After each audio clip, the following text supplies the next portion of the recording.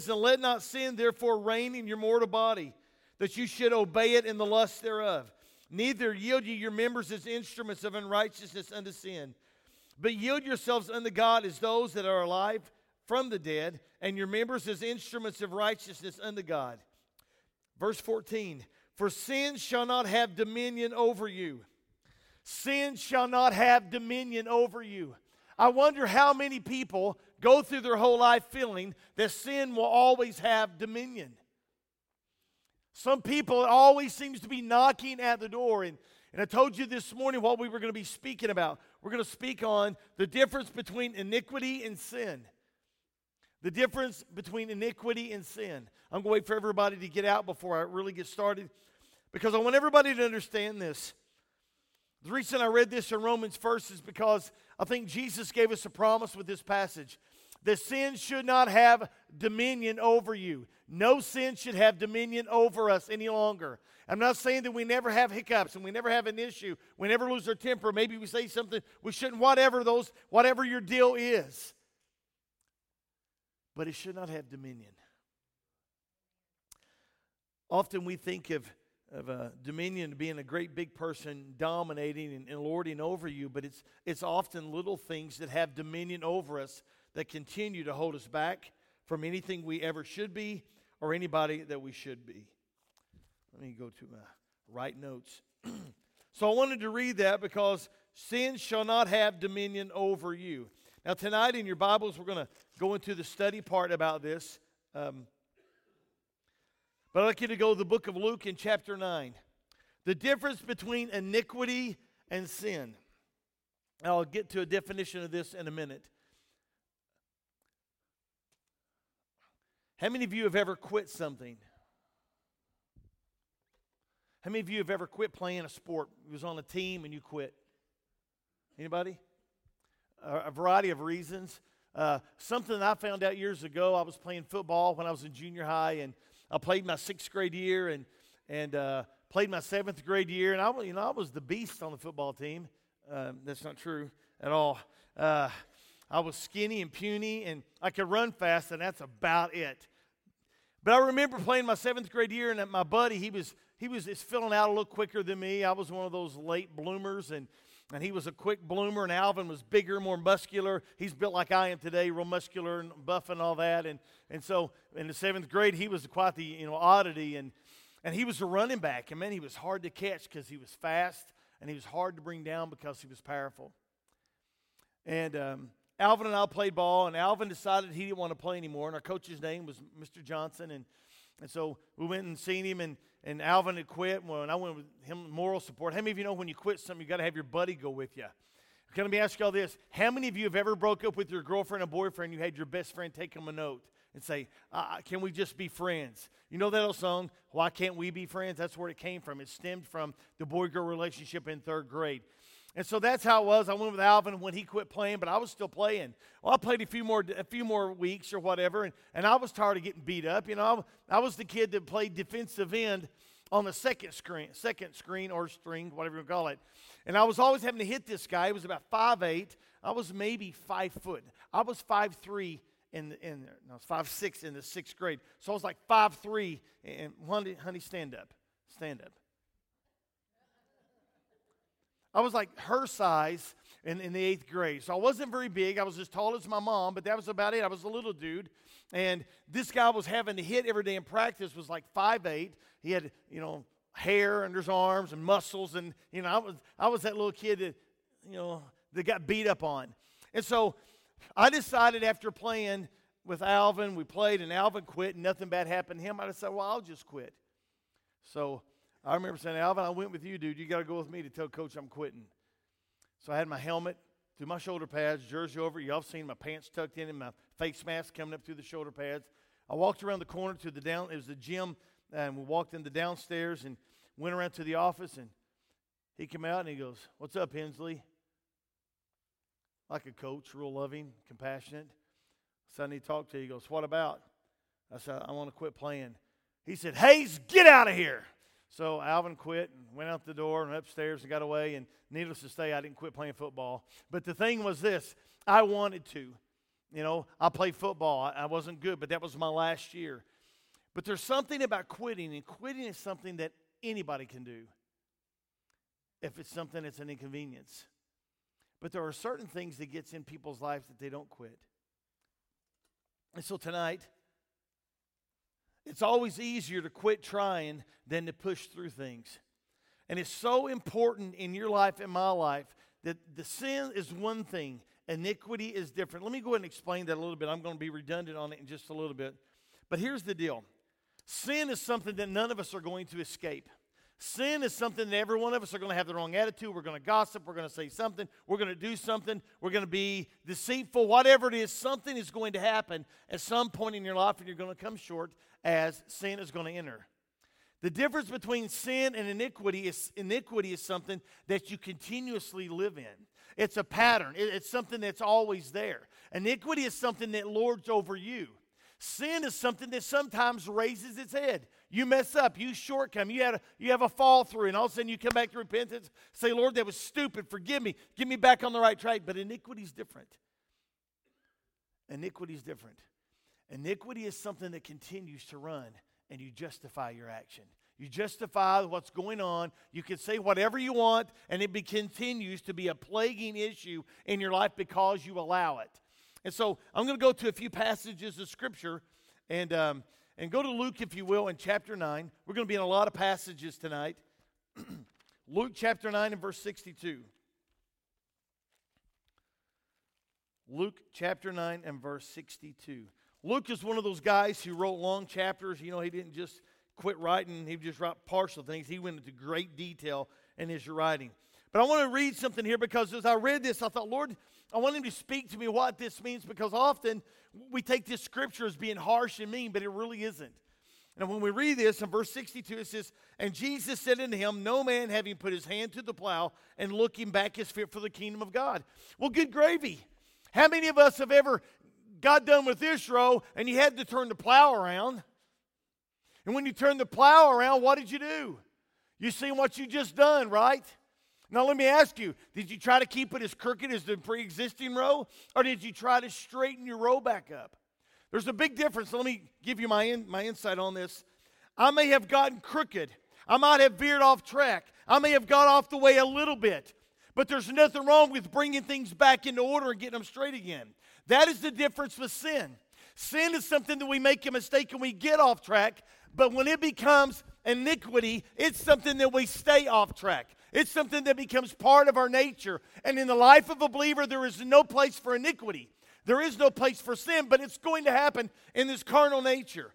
And so when we get off and things get a little crooked, do I quit plowing? No. How many of y'all are, anybody in here big crop farmers? Anybody here get on big tractors and run? All right. Billy, what helps you guys keep your rows straight now? GPS, God's positioning system, right? A global positioning. Back in the day, a good farmer could turn around in the field, put his equipment back in the ground. That boy could just take a point. He set his tractor, and it would just keep things fairly straight. But what farmers have found out with the GPS and setting coordinates, every time they turn, it does it all basically for them. You just sit there and manage, and they'll turn the tractor around, and the tractor will run perfectly square and perfectly straight lines. Why is that important? Because it's less waste, more ground to put more crop. You may think this is kind of whatever, but here's the deal. Every time we get a little bit crooked, do we quit? Absolutely not. The next place is in Proverbs. Well, we're going to go to Galatians 6. We'll go to Proverbs in a little bit. Go to Galatians 6, if you will.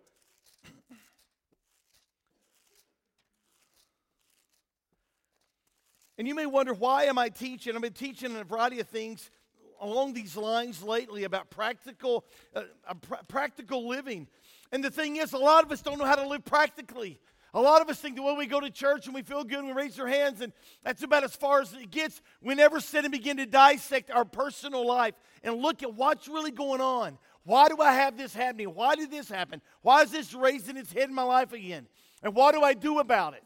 And in Galatians 6, Galatians 6 and verse 9, "Let us not be weary in well-doing." Now here's the thing about well-doing. Well-doing means you are attempting. It means you are working. You are striving. Let us not be weary in well-doing, because in due time or in due season, you will reap. Often people get so caught up that they quit trying. They get their rows crooked and they don't look straight. They don't look right. And they get distracted and they get discouraged because things haven't happened the way they felt like it should have, so they quit plowing. Second one, what happens? They get weary because they keep trying. But this one thing keeps raising its head. This constant conflict with maybe somebody, maybe your spouse, maybe it's finances, maybe it's sickness, whatever it is, but it keeps raising its head and you get sick of it. And he said, I'm not going to try anymore. I'm not going to plow any more ground. I wonder how many people have quit when the due season was almost there. Almost there. But you quit. And so you never have victory and you never have dominion over this thing which dominion over you. Sin is sin, but some things continue to progress. And they progress until they become iniquity. Iniquity is a series of sin. Sin is an offense, but iniquity is a continual lifestyle of a constant offense, often justified by our behavior. In the book of Judges, if you will, if you go to Judges chapter 20.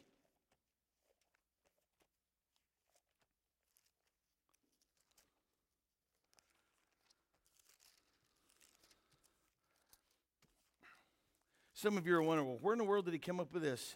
I'm going to tell you where I came up with it. I was listening to Robert Morse one day, and he was talking. I don't remember what the message was about, but he made one statement. This is all I remember about the message. He said, there's a difference between sin and iniquity. I began to think, what's the difference between sin and iniquity? And this is what I'm showing you tonight, the difference. This past week, I had a teenager. I started to share the story this morning, didn't get it out. I got sidetracked. I was kind of like, ooh, this morning for whatever reason, and I couldn't stay focused. And anyway, but I had a teenager come up to me, and he was talking about going to a school dance. And I said, man, get out there and dance. Have fun. Some of you went, let me tell you, I went to every dance my school had. I had more fun than anybody else at the dance. I didn't do no grinding. I didn't do no belly bumping or whatever stuff happens nowadays. Nothing like that existed. But as far as acting goofy and having fun, nobody. How many of y'all like that little story? Nobody had any more fun than I did. My father never told me he was a pastor. He said, Dwight, if you can go and keep Jesus still in your life, go ahead, have fun, you're young. And oftentimes we become so afraid of what everybody's going to think, and I understand that there's a respect issue there. But I never went and done anything that was questionable. I never drank. I never went out and got in cars with girls during the dance. I stayed and danced. Well, I don't want to go out there. I was in there dancing, man. That was back in the boogie days, guys. Anyway, so here we are. Okay, I'll never say that again. But anyway, that's kind of what, yeah. Wait till you're 54 is all I can tell you. But the thing about it is, I don't remember what my thought was, and probably the Lord's helping me get out of it. So Judges chapter 16. Judges 16. Oh, boy. Judges 16. Let me tell you what happens with people that begin to live a lifestyle of iniquity. We're going to read one verse. I want you to put it on the screen if you can. Judges chapter 20 and verse 16. Is that what I told you? Judges. Well, guess what, everybody? Let's go back to where my dyslexia, before it set in. Chapter 20, verse 16 says, I'll just read it. Among all this people, there were 700 chosen men left-handed. Don't know what that means necessarily, but they were left-handed. And everyone could sling stones at a hair's breadth and not miss. Now you may wonder what that has to do with this. A person who gets tangled in iniquity is someone who becomes a professional at it. It's someone who has spent a lot of time at it. I told you last Wednesday night or the Wednesday night before when I was in, I was probably 19 out of college, out of high school, and I played a lot of summer, traveled a lot playing softball, and I played third base. That's where I always played, and I would take a softball because we'd have a lot of times during the day that time business was slow. On Saturdays I'd go and work, and I would take this softball, and about from here to the wall and maybe closer, I would throw for hours, literally. And I would throw a softball and every kind of contraption way hitting it, making it have different bounces so I could play any kind of bounce that came my way, whether it's short hop and hops, catch them up here, whatever. I worked on that so that I could be proficient at any kind of ball that came at me. And the same proficiency went into this. These left-handed guys could throw a rock and hit something that was right on target. A person who gets proficient in sin is the same way. When we were at John 3 last night, I was thinking about all these guys. How proficient were they in their road trade? How proficient were they in the things they used to do? How well did they operate? Because they lived a life of full-blown iniquity. I'm going to clarify this before we go no farther. This is not justifying sin. This is not saying it's okay to mess up. A lot of people take things and run. What this is the reality is that we do not walk in perfection, but we can be honest when we do have a mistake. And when we have a mistake and we lose it and we show somebody they're number one because they ran us off the road, doesn't matter. Whatever happens and you blow it, that doesn't mean you've fallen out of grace. I had the teenager say, well, if I got out there and danced, I sure wouldn't want to be dancing and Jesus come back. And I looked at him, I said, what do you think would happen, you as a Christian, if you were out there dancing and Jesus came? He goes, I'd probably go to hell. And here's the deal. I began to think back when I was at certain ages and things, that if I didn't live with perfection, I always thought I was instantly cast to the side in the eyes of the Lord. So I asked him, if your father walked into the gym tonight and he saw you dancing, would your father say, honey, I'm going to send you to hell, your earthly father? Or would he say, I'm giving you grace because you may be doing this and whatever, but I'm taking you. I know who you are. I know where your heart is. I really know the condition of who you are. I won't tell you his answer, but I hope his answer, and I hope every one of our answers would be, man, my father loves me enough to know if I'm out there dancing, I'm doing something stupid, I'm not trying to do it on purpose. And if I did do it on purpose, that's where grace comes in. It isn't something, some of you went, oh my goodness, I gasped. Well, let me ask you, how many of you have ever went to bed at night afraid that you didn't sin that day and you're afraid the Lord's going to come back that night and you're bound to go into hell because of something happened earlier in the day? I have. And what happens is we begin to live a life with Christ that is built on performance, and it's never about relationship. Honey, have I ever made you mad? Have I ever ticked you off and disappointed you and hurt your feelings? Absolutely. Does that mean we're no longer, and I'm not, and believe me, we're not going to once saved, always saved. You can go do whatever you want, but I want you to understand there's a difference in having a mistake than something happened that's continued. How many have ever wandered about what David, let me ask you this, how many of you ever wondered why David was blessed? I remember I used to think, how could David be a man after God's own heart? And he had the issues he had. How could David come through these issues and God still say he's a man after my own heart? God blessed him and prospered him more than any king ever. Maybe not materially, but he did in other ways spiritually. And David had mess ups. Here's the difference. And this is what the Lord spoke to me. When I heard Robert Morris make that statement, I instantly translated it to David. David didn't stay in iniquity. Friend, we can go confidently before him and ask him to forgive us. We can go before him and we may have something that happens. We may be deceitful and we may pay somebody and they give us too much change. We put it in our pocket, go out the door and we keep it. We never take it back. That's sin and it's wrong and you need to repent. But is it something God's going to necessarily send you to hell for? Maybe not. But if that's something you got into a habit of doing, learn how to slide money to people, manipulate, that's iniquity. God cannot bless you when there is a lifestyle of iniquity going on in your life. And I hope this is beginning to make a little sense. And I'm not losing you. You're not freaking out on me. Is anybody freaking out on me? I hope not. Here's the thing. God says, I want to bless you. I want to bring direction to you. But if we continue to justify certain things and we live a lifestyle that is full of iniquity, then he cannot do it. If you go to Psalms 32, this is a psalm that David wrote, and he's talking about his life. And he kind of breaks it down with what sin was. Chapter 32. You may have this one marked in your Bible. Verse 1 says, Blessed is he whose transgression is forgiven, whose sin is covered. Blessed is the man unto whom the Lord imputeth not iniquity, and in whose spirit there is no guile. He is not deceitful. It is not a continuous thing.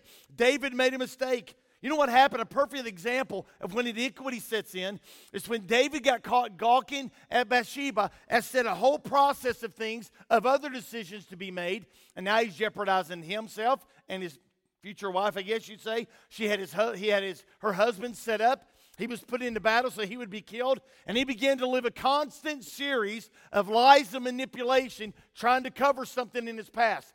This is the one season that we see in David's life that iniquity set in. It did. But God still had grace. Verse 3. When I kept silence, my bones waxed old through my roaring all the day long. You know when he was silent? When he knew he was wrong and he would not repent.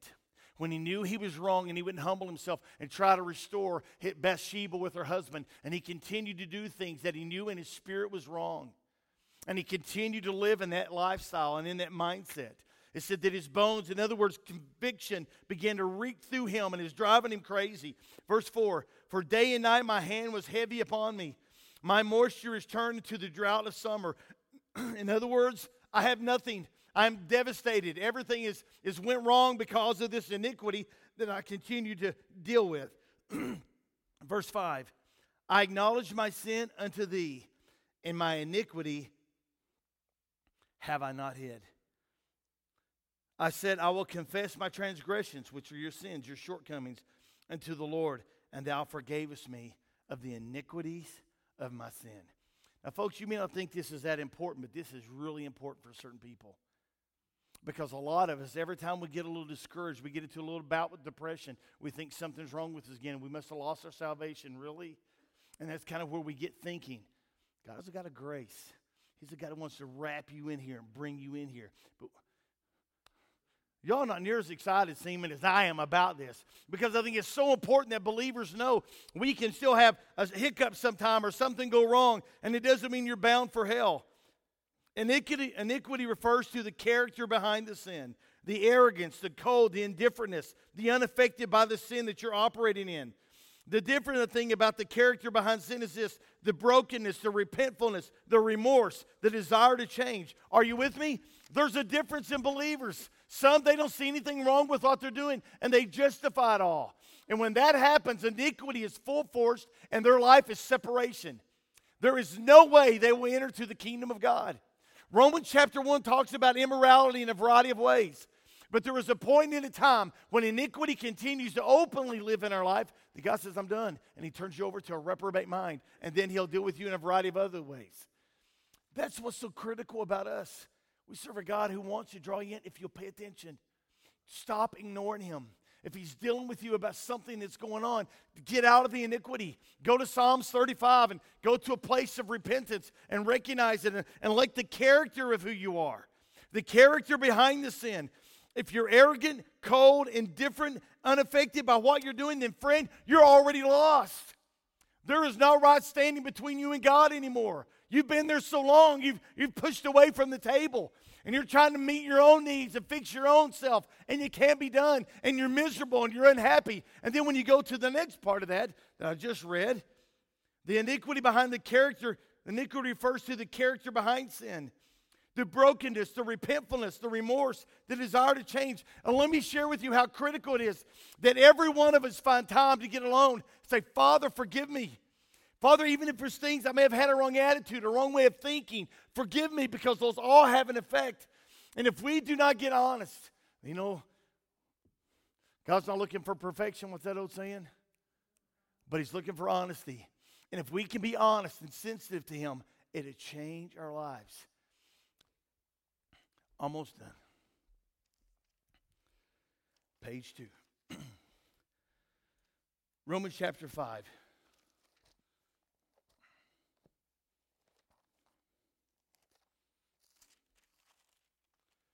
Romans chapter 5. I shared this story a minute ago about the young man who thought if he was dancing and Jesus came back that time, he would go to hell. And I understand it because I remember going to bed scared a lot. Scared, maybe you say it that way like I just did. But there was things, you go to bed at night and Jesus, I'm so sorry that I did what I did. I'm so sorry I went where I went. All these things begin to run through your mind and you're miserable. And you've heard me talk about this before. I don't ever feel like my parents drove it in my mind so hard as much as I drove it into my own mind. That I made myself miserable in life sometime because I was so afraid that Jesus would come back in a moment when no man thinketh. I ever tell you the story when I was 12 years old? Yes, I know I have. How many of you ever heard the story when I was 12 years old and we lived in the little house in Orlando? Anybody remember that story? Who has never heard it? Great, it's your lucky night. I was in 6th grade. and I've been down to this new school. We lived in a little bitty rock house. Oh, I'm not, dude, it was a little bitty stone house, and it was a place called Orlando. It's out by Brush Creek, out on the ridge near the holler. If you have to know what all that means, you'd have to go there. And so there I am living, and me and my dad had been down to church or something, so we went home. And this is the pure panic of a 12-year-old that thinks he's going to hell and he missed the rapture. And we went to the house, and I went in the house, and Dad was outside, and we was going to get something. And I came out of the bedroom, and I said, Dad, where you at? And my dad was like me. He was a smart aleck sometime, and he thought he was funny. And my dad got behind the door where it came out of the carport. He went and got up against the cabinets. He stood there, and there was a curtain there. So he stands there, and he watches me go. I said, Dad, where you at? So I'm in the house. I go outside in the carport. I said, Dad, where you at? And by this time, the thought's going, okay, the rapture took place. You're going to hell. You missed it. And I go out the back of the carport and went down the stairs and went to the basement. I said, Dad ain't in his basement. I'm done. I went downstairs. Dad, where you at? It was a half-top basement, and looked down, and he wasn't in there. So, and by this time, tears were about to quiver. I guarantee you my chin was working. And went back up the steps and went into the carport and went out there and started looking around and said, Dad, where are you? And by this time, I was really quivering, and tears were beginning to flow. And out of the corner of my eye, I seen the door open. And I seen him cracking up, coming out from behind the door. And he was dying, cracking up. Oh, don't you ever do that to me.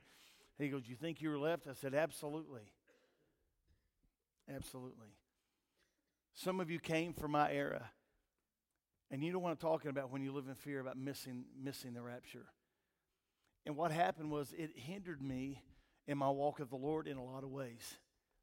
And some of us get so caught up with that we think serving Jesus is perfection. And folks, he was perfect, and we need to strive for that. But just because sometimes you have a bad day, don't think that you got to give up and go the other direction. Because there's been a lot of people that quit. They dive off the cliff and they just go back. Like I spoke this morning, they retreat to where they came from because they feel like it's never going to happen to them. There is a difference in living in that valley or in that gully of iniquity than living in something that happens from time to time. And sin can be a variety of things. Sin could be something the Scripture says, he that knoweth to do good and doeth it not, to him it becomes what? Because you didn't listen, you didn't pay attention. Verse 20 says, moreover the law entered, but the offense might abound. But where sin abounded, grace did much more abound. And when I mentioned this boy about his own dad, there is nobody that's going to have mercy on their kids anymore, on our kids more than us, and especially their mother. But there's nobody that's going to have more mercy on Layton, Tyson, and Atlanta than us. Why? Because they're ours. Satan has no mercy. Satan wants the jugular vein cut. He wants hooks in your jaw on both sides, through your nose, and in both earlobes. You know where piercing came from? It wasn't just a modern thing now. It was back in the day. They would pierce people for control. And Satan wants to pierce you through with sorrows and dominate your life.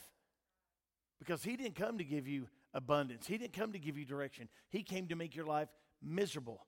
Jesus said, I have come that you may have life more abundantly. And this part here, where sin did abound, did grace much more. Because Jesus paid a price on the value of who you are. Don't ever underestimate how important you are in the eyes of the Lord. Almost done. Proverbs chapter 6. We're going to be in Proverbs, the last two passages. Proverbs chapter 6, verse 16 through 19. I had a man in the church read these to me this past week, and he was just talking. He said, man, what does God hate? And this is what God hates. God hates things that are deliberately done with the wrong motives. God hates things that are deliberately done with the wrong motives. And especially in us who are believers. A proud look, a lying tongue, hands that shed innocent blood, a heart that has deviseth wicked imaginations, feet that be swift in running to mischief, a false witness that speaketh lies, and he that soweth discord among the brethren. I want to stop here because I want to elaborate on these for just a minute. These things that the Lord hates is not in the lives of unbelievers because he expects it. What he doesn't expect is you and I as a believer to have any of these things being proficient in our life. So let's look at them for just a minute. A proud look. Let me tell you something about a proud look. A proud look is in any way that we carry ourselves, and you can justify whatever. If you have a reputation for being prideful, unapproachable, too good, whatever it may be, and I don't care what your bank account is. I don't care if you're a Rothschild. I don't care if you're a Saks Fifth Avenue. You're a Dillard's or you're a Belk's. Or a J.C. Penney. Doesn't matter to me what your last name is. When you as a believer begin to carry yourself in any way that portrays yourself with a prideful look, you are detestable in the eyes of the Lord. Because let me tell you, what you're born into doesn't make you valued in the eyes of God. Your decisions and who you are is what makes you valued. Are we clear on that? There is no arrogance here, and I don't care if you're Pentecostal, Church of God, Nazarene, Episcopalian, none of those things matter either. What matters is how we conduct ourselves and how we portray ourselves, period. And there is no reason for us not to carry ourselves correctly, and there's never reason for us to be prideful that people will look at us in that way. And if they do, then we better correct some things that's wrong about us. A lying tongue.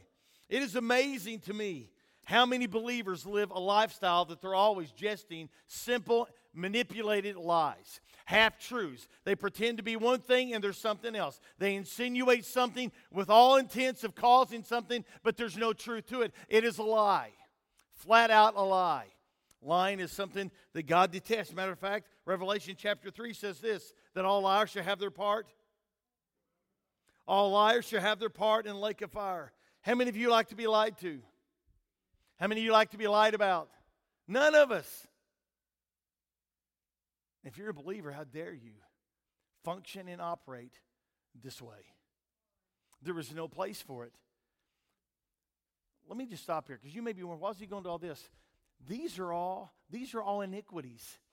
These are all consistent patterns that certain people have in their life. This is not, oops, I said something I shouldn't have said. Oops, I revealed something. Oops, I didn't something. This is a lifestyle. This is how it is. And when you live this way, you are detestable in God's eyes, and there is no grace. There is no mercy. What else does he hate? Hands that shed innocent blood. Boy, is that not relevant in the day in which we live? How people so calloused on voting for rights of women to be able to have abortions. I know it's your body. And I know it's unfair, and maybe you were raped, and maybe some things happened, and maybe you were young, and I understand that, and grace covers that. But to continue as a believer to think that is justifiable is absolutely, that's innocent blood, period. We could even go into this scripture and apply it to several places in Scripture about people who took the innocent lives of children, and God hated it. Verse 18. A heart that deviseth wicked imaginations, people that are deceitful, people that are manipulating. Feet that be swift and running to mischief. In other words, getting involved in things they have no business getting involved in. A false witness that speaketh lies. In other words, just like Jesus was accused. This is prophetic about what would happen to him. And the last one is this, sowing discord among the brethren. Friends, if we in the church cannot function, we can't forgive, and we can't move ahead, then we got a real problem with reaching the world. Period. That's the way it is. And if there's a pattern in your life and there's always discord, then friend, you have an iniquity issue in your life. And you may think, well, how do I change it? You come up to an altar and you say, Father, that's me. And yeah, it's humbling and it's embarrassing and all these things that we may think, but it's always going to be there until we get honest with God. Iniquity, big difference. And the last place we're going to go to is in the book of Proverbs, chapter 24.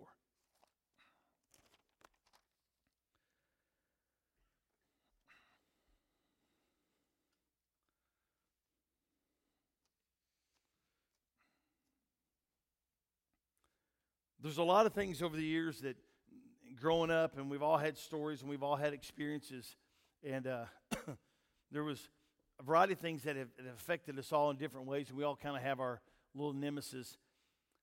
But there was one thing that I always purposed in my heart, and it kind of whatever. I was talking to someone earlier about feeling inadequate, and I've talked to my wife about this. There's many times in my life, and we've all felt that to some degree, felt inadequate, not good enough, not smart enough, don't look as good, not as pretty, not as handsome, not built as good, don't have the resources, whatever, things that bother us. And but there was one thing that I got instilled by my parents to me when I was a kid. is that there's nobody any better than you. Now, they may be smarter, they may be better looking, they might can jump higher, can shoot better, run faster, whatever, but they're not any better. And if there's anything that I learned from that is this: I refuse to allow any girl or anybody else ever make me feel like I was privileged for them to be around me. You mean to think, what does that have to do with anything? Well, let's go to this passage. Chapter 24. I refuse to let anything dominate me. Chapter 24, verse 16. For a just man falleth 7 times and riseth up again, but the wicked shall fall into mischief. A just man may fall 7 times, but he keeps getting up. Regardless of what anybody said to me, what they've made me feel like, maybe I'm not as smart, maybe I'm not as good, but there's one thing I know, that I may fall short, but I'm still going to get up and keep pushing. And it's the same with each and every one of us. When the day you quit trying is the day iniquity wins. The day you quit trying is the day iniquity wins. Yes, sin's always going to be there. There's always going to be things there to tempt you, things to bother you. But there's a big difference in just sin and iniquity. And I hope this made sense. And most of all, I hope that it helps some of you with the battles that you have. This is not a first century church. Church has been around for a couple thousand years. And we're ever learning, but ever falling short. And this is something as believers I don't want us to fall short in. I want you to have victory over the things that have a tendency to dominate you.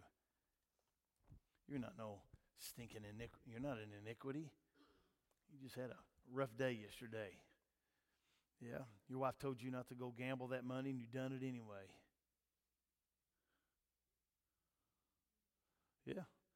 Yeah, gambling's wrong. Yeah, it is. Gambling's wrong. Gambling's wrong.